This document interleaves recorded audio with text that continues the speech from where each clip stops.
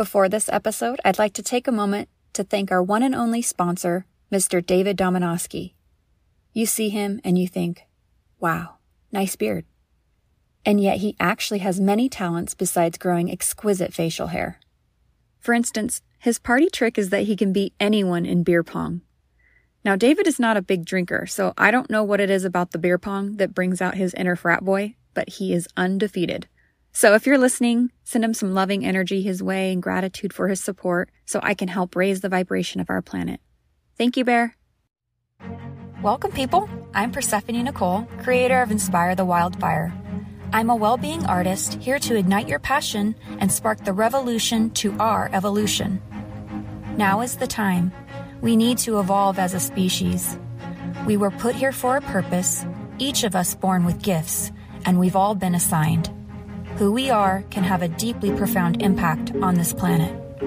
Together we'll inspire each other to be brave humans and burn everything that's holding us back. Watch the magic that occurs when you cultivate and share your natural gifts and abilities.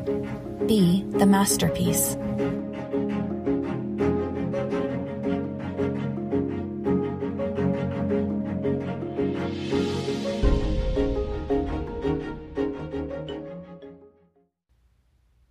I've been in awe this past month, specifically with the understanding of the fact that we need each other. This really goes against kind of my lone wolf mentality that I have. It's in my personality to be independent, I know that, but I'm also aware of my wounding, which was being part of a community and then being rejected because you showed your authentic self. It's pretty devastating on your self-esteem to feel rejected by everyone you know. And yet life keeps showing me that I need people. It taught me that in my experience moving up here, because I had such a contrast and feeling so part of a community, and then coming up here and not having that same support. It felt like I was a plant in shock for a while. And then to be in partnership, and honestly for the first time in my life, really feeling like I'm being seen and allowing myself to be seen fully. That man knows my soul, and it says a lot because as a human, I'm just constantly changing, and he just celebrates each season I'm in as if it's his own, and he honors each version of me. And that gift has been priceless and has changed the way that I show up for other people. And then taking on the podcast, I've been really open about how rough that's been on me. And then the soulmates just keep popping in. Just cheerleaders encouraging me to keep going, even though it's rough. And so I'm literally sitting here with my hand on my heart, just holding space of gratitude for the soulmates that come in at the perfect moment. They're the teachers that we need, and they walk the path with us and keep us company. Sara is one of those soulmates for me. Her and I are on the same journey because she joined the podcast mentorship that I did back in September, and so we both created podcasts and have been going through the same healing process together, and she's been like an instant sister for me. We have a camaraderie and openness that we felt from the very moment we started chatting. And so with her permission, I wanted to share a portion of our conversation that we had.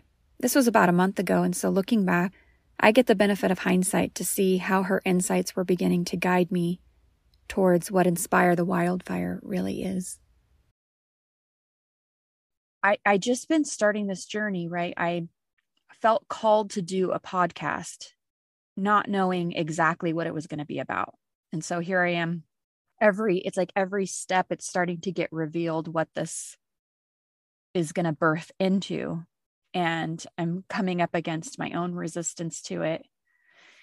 And at the same time, finding pockets of healing that needs to be done in order for me to do this authentically. Because it's like you can't be up on a pulpit preaching if you're not doing it yourself.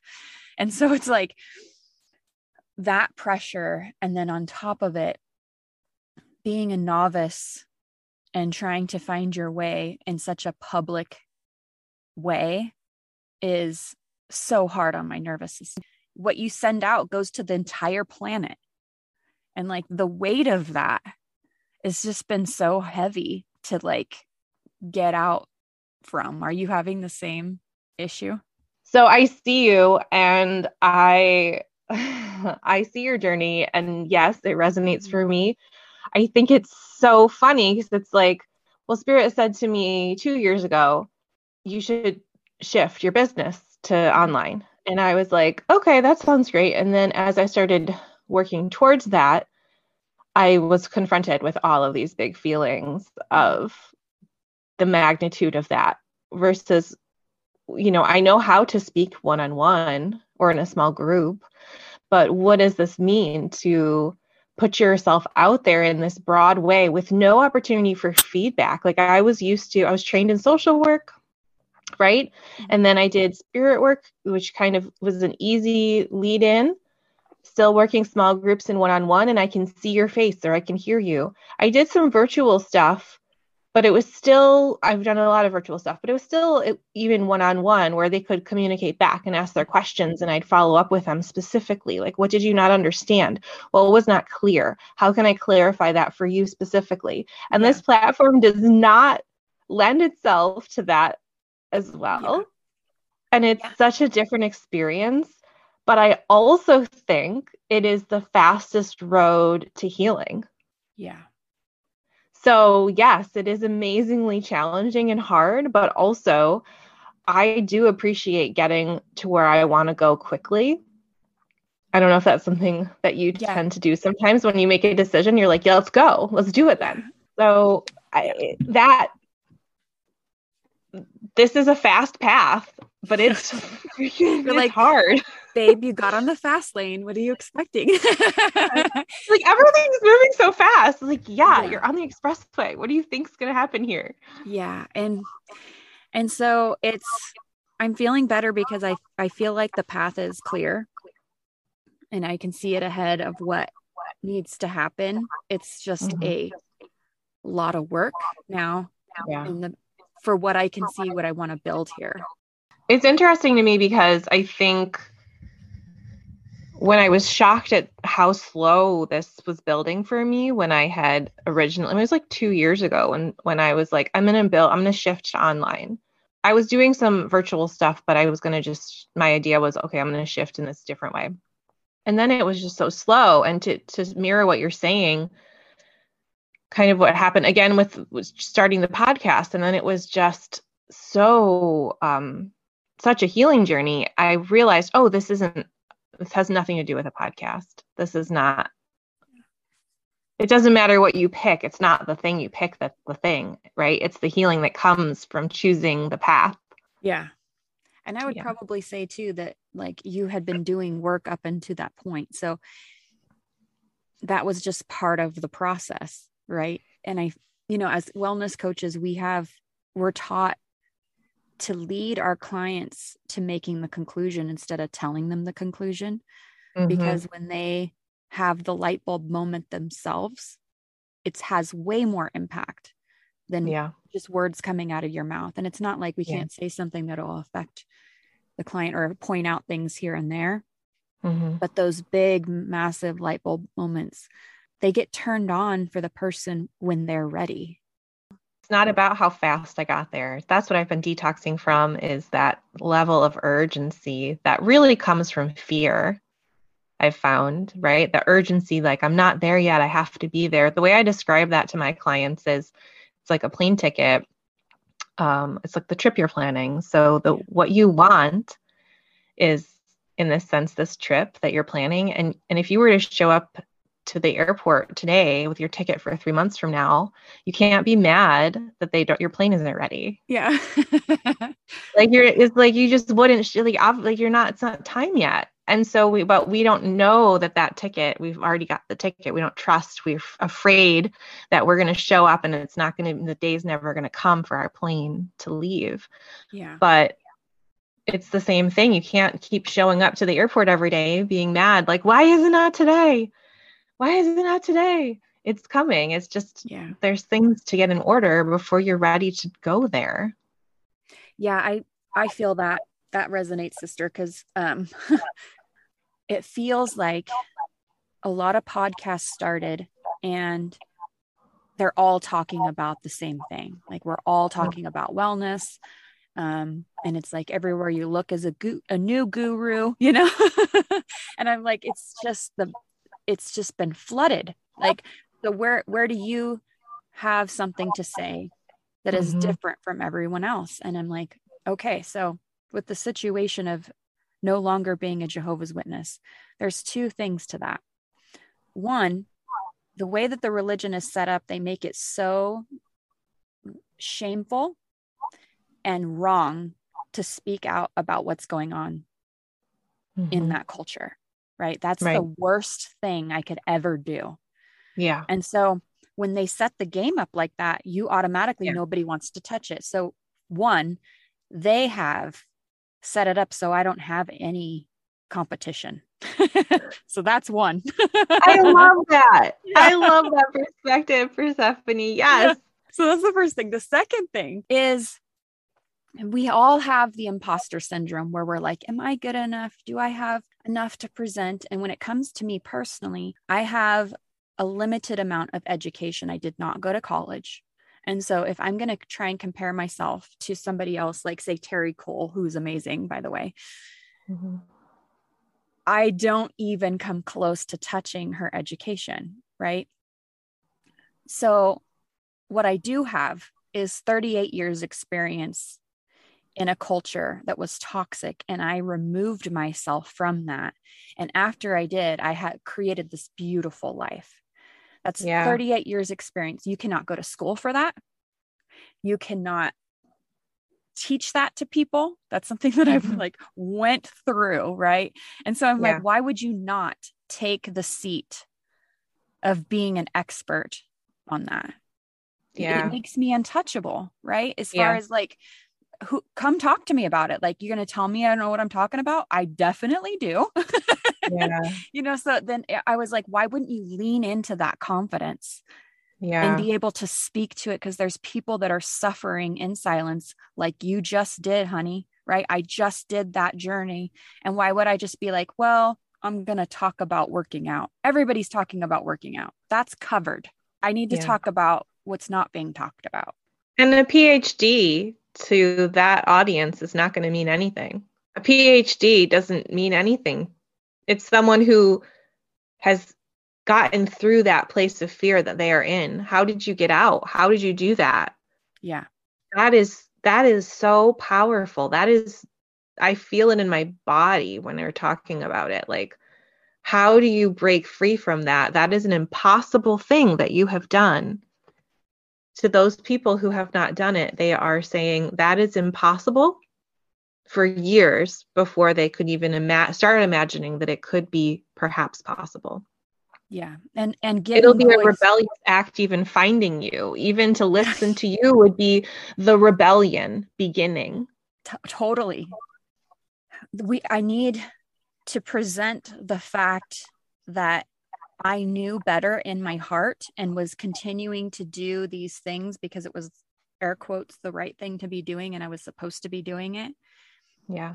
And showing the full spectrum of how I left, and then my life has been like tenfold increased in joy and meaning and purpose that I never felt. And so if there's somebody in that situation, they're going to be like, oh, that hits the heart. Well, and it's my understanding that that's kind of purposefully built into the structure so that you have to give up everything to get out, and you like the idea of losing your community, the idea of losing everything and going into a world that you are not feeling prepared to be in because you have been sheltered from it purposefully. Yeah. Under the guise of for you, but also Protection. It has limited your ability to find a place in a different way. You don't even know where to begin. And for someone to know, hey, there's joy and love and community out here, that alone is probably shocking.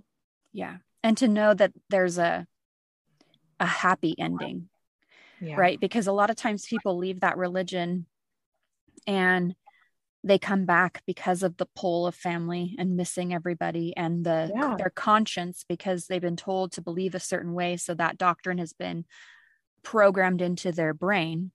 So they come back because they want to be part of their community again. They want to be part of their family again. And it ends up being in this cycle. So then the people that are still in it, they see the cycle of those people coming in and out, in and out. And every time they come back, they're worse off, right? Yeah. Because they're coming back trying to inauthentically fit in to this madness. And those are the examples of people who have left, because the people who leave successfully, those stories are not told within the community. They're shunned. So that also benefits the system to say, well, we won't talk about them and their success. We'll show you the people who are struggling to leave. And so you can see that this is hard and you shouldn't do it. Exactly. You nailed it. I have had little sporadic connections with certain family members here and there. And it's always really hard when they reach out, because I know what they're wanting, right? It's their hope that I'm going to come back. And they want to hear that key phrase, like, oh, I'm just having a hard time, so that they can swoop in and be like, here it is. Here's the time I can tell her, like, open arms and open my arm. And I can feel that. And I'm like, I'm not going to lie. Yeah. Like, I'm doing great. And it's so hard for me to do that. But I feel like I owe the honesty, and I'm not pretending like I'm happy out here. Like, it's really nice out here, guys. I know what you've been told your whole life, but it's not true. And maybe for you it is, right? It doesn't have to be true. It doesn't have to be true. It doesn't have to be true. Thank you. Because I acknowledge that there's structures and religions in place because people need that and people want that.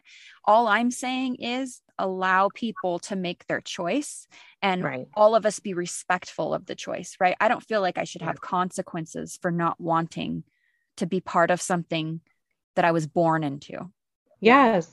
It hit me. There's another layer of grief that I haven't thought about consciously, which is,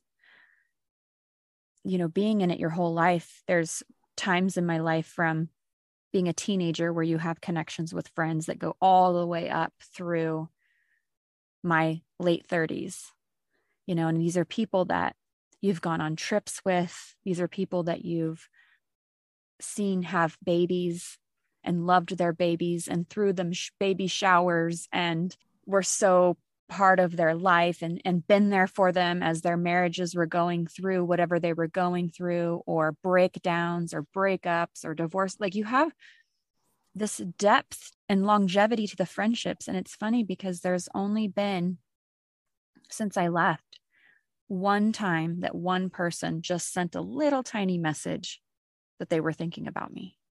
Yeah. And I think about how many people I had poured love into genuinely from my heart and soul, that turned it off like a faucet because I wasn't behaving and I wasn't getting in line like the rest of them. And the fact that I only have, like, my oldest friendship, I was just texting him yesterday, like, it's our 5-year friendiversary, but that's my oldest friend now. It dates back to 5, unless you're counting a couple family members that are no longer part of that tribe. The fact that in the structure of the community where you were raised is the obligation to remain in that community, to be a part of it, is heartbreaking. And I don't think that for me that I could ever live in a system that defined community that way. Definitely not. When you're older and you have the choice, you can make that conscious decision. I'm not surprised that that's the response, right? Because in the structure is, when someone leaves, this is the time for you to show your loyalty to God. And so, of course, if the game is by not speaking to this person, you're showing God that you support his standards and his way of doing things, because this is the way we told you that he wants it done, you're going to be doing that. Yeah. I think that if I have grief on my side of the loss and the love that was there has to be hundreds of people, because it is literally hundreds of people in that time frame of that have to be feeling some sort of loss. And from your new perspective, what I love is that you're choosing to, one, have that awareness, because that's a choice, and two, to send up a smoke signal and to send out love to everyone, right? When you are being shunned from a community for not following the rules and staying in line, your response is, okay, cool. I'm just going to go over here and publicly send love out to all of you and send a light for you, just in case you wanted to know how I got here. I'm just going to send out this beautiful light for you and send you love and understanding. And like, I see you. And gosh, Persephone, I don't know if you know how fabulous that is, how powerful, how loving. The ripples of that will be felt across time. People, I love you so much. Thank you for sharing your time. You can connect with me on Instagram or Facebook or on my website, inspirethewildfire.com. To show your support, be sure to subscribe and leave a 5-star review on Apple Podcasts or follow and rate the show on Spotify. I hope this thoughtful episode benefits you. Please be sure to share it with your community. Let's make this revolution spread like wildfire.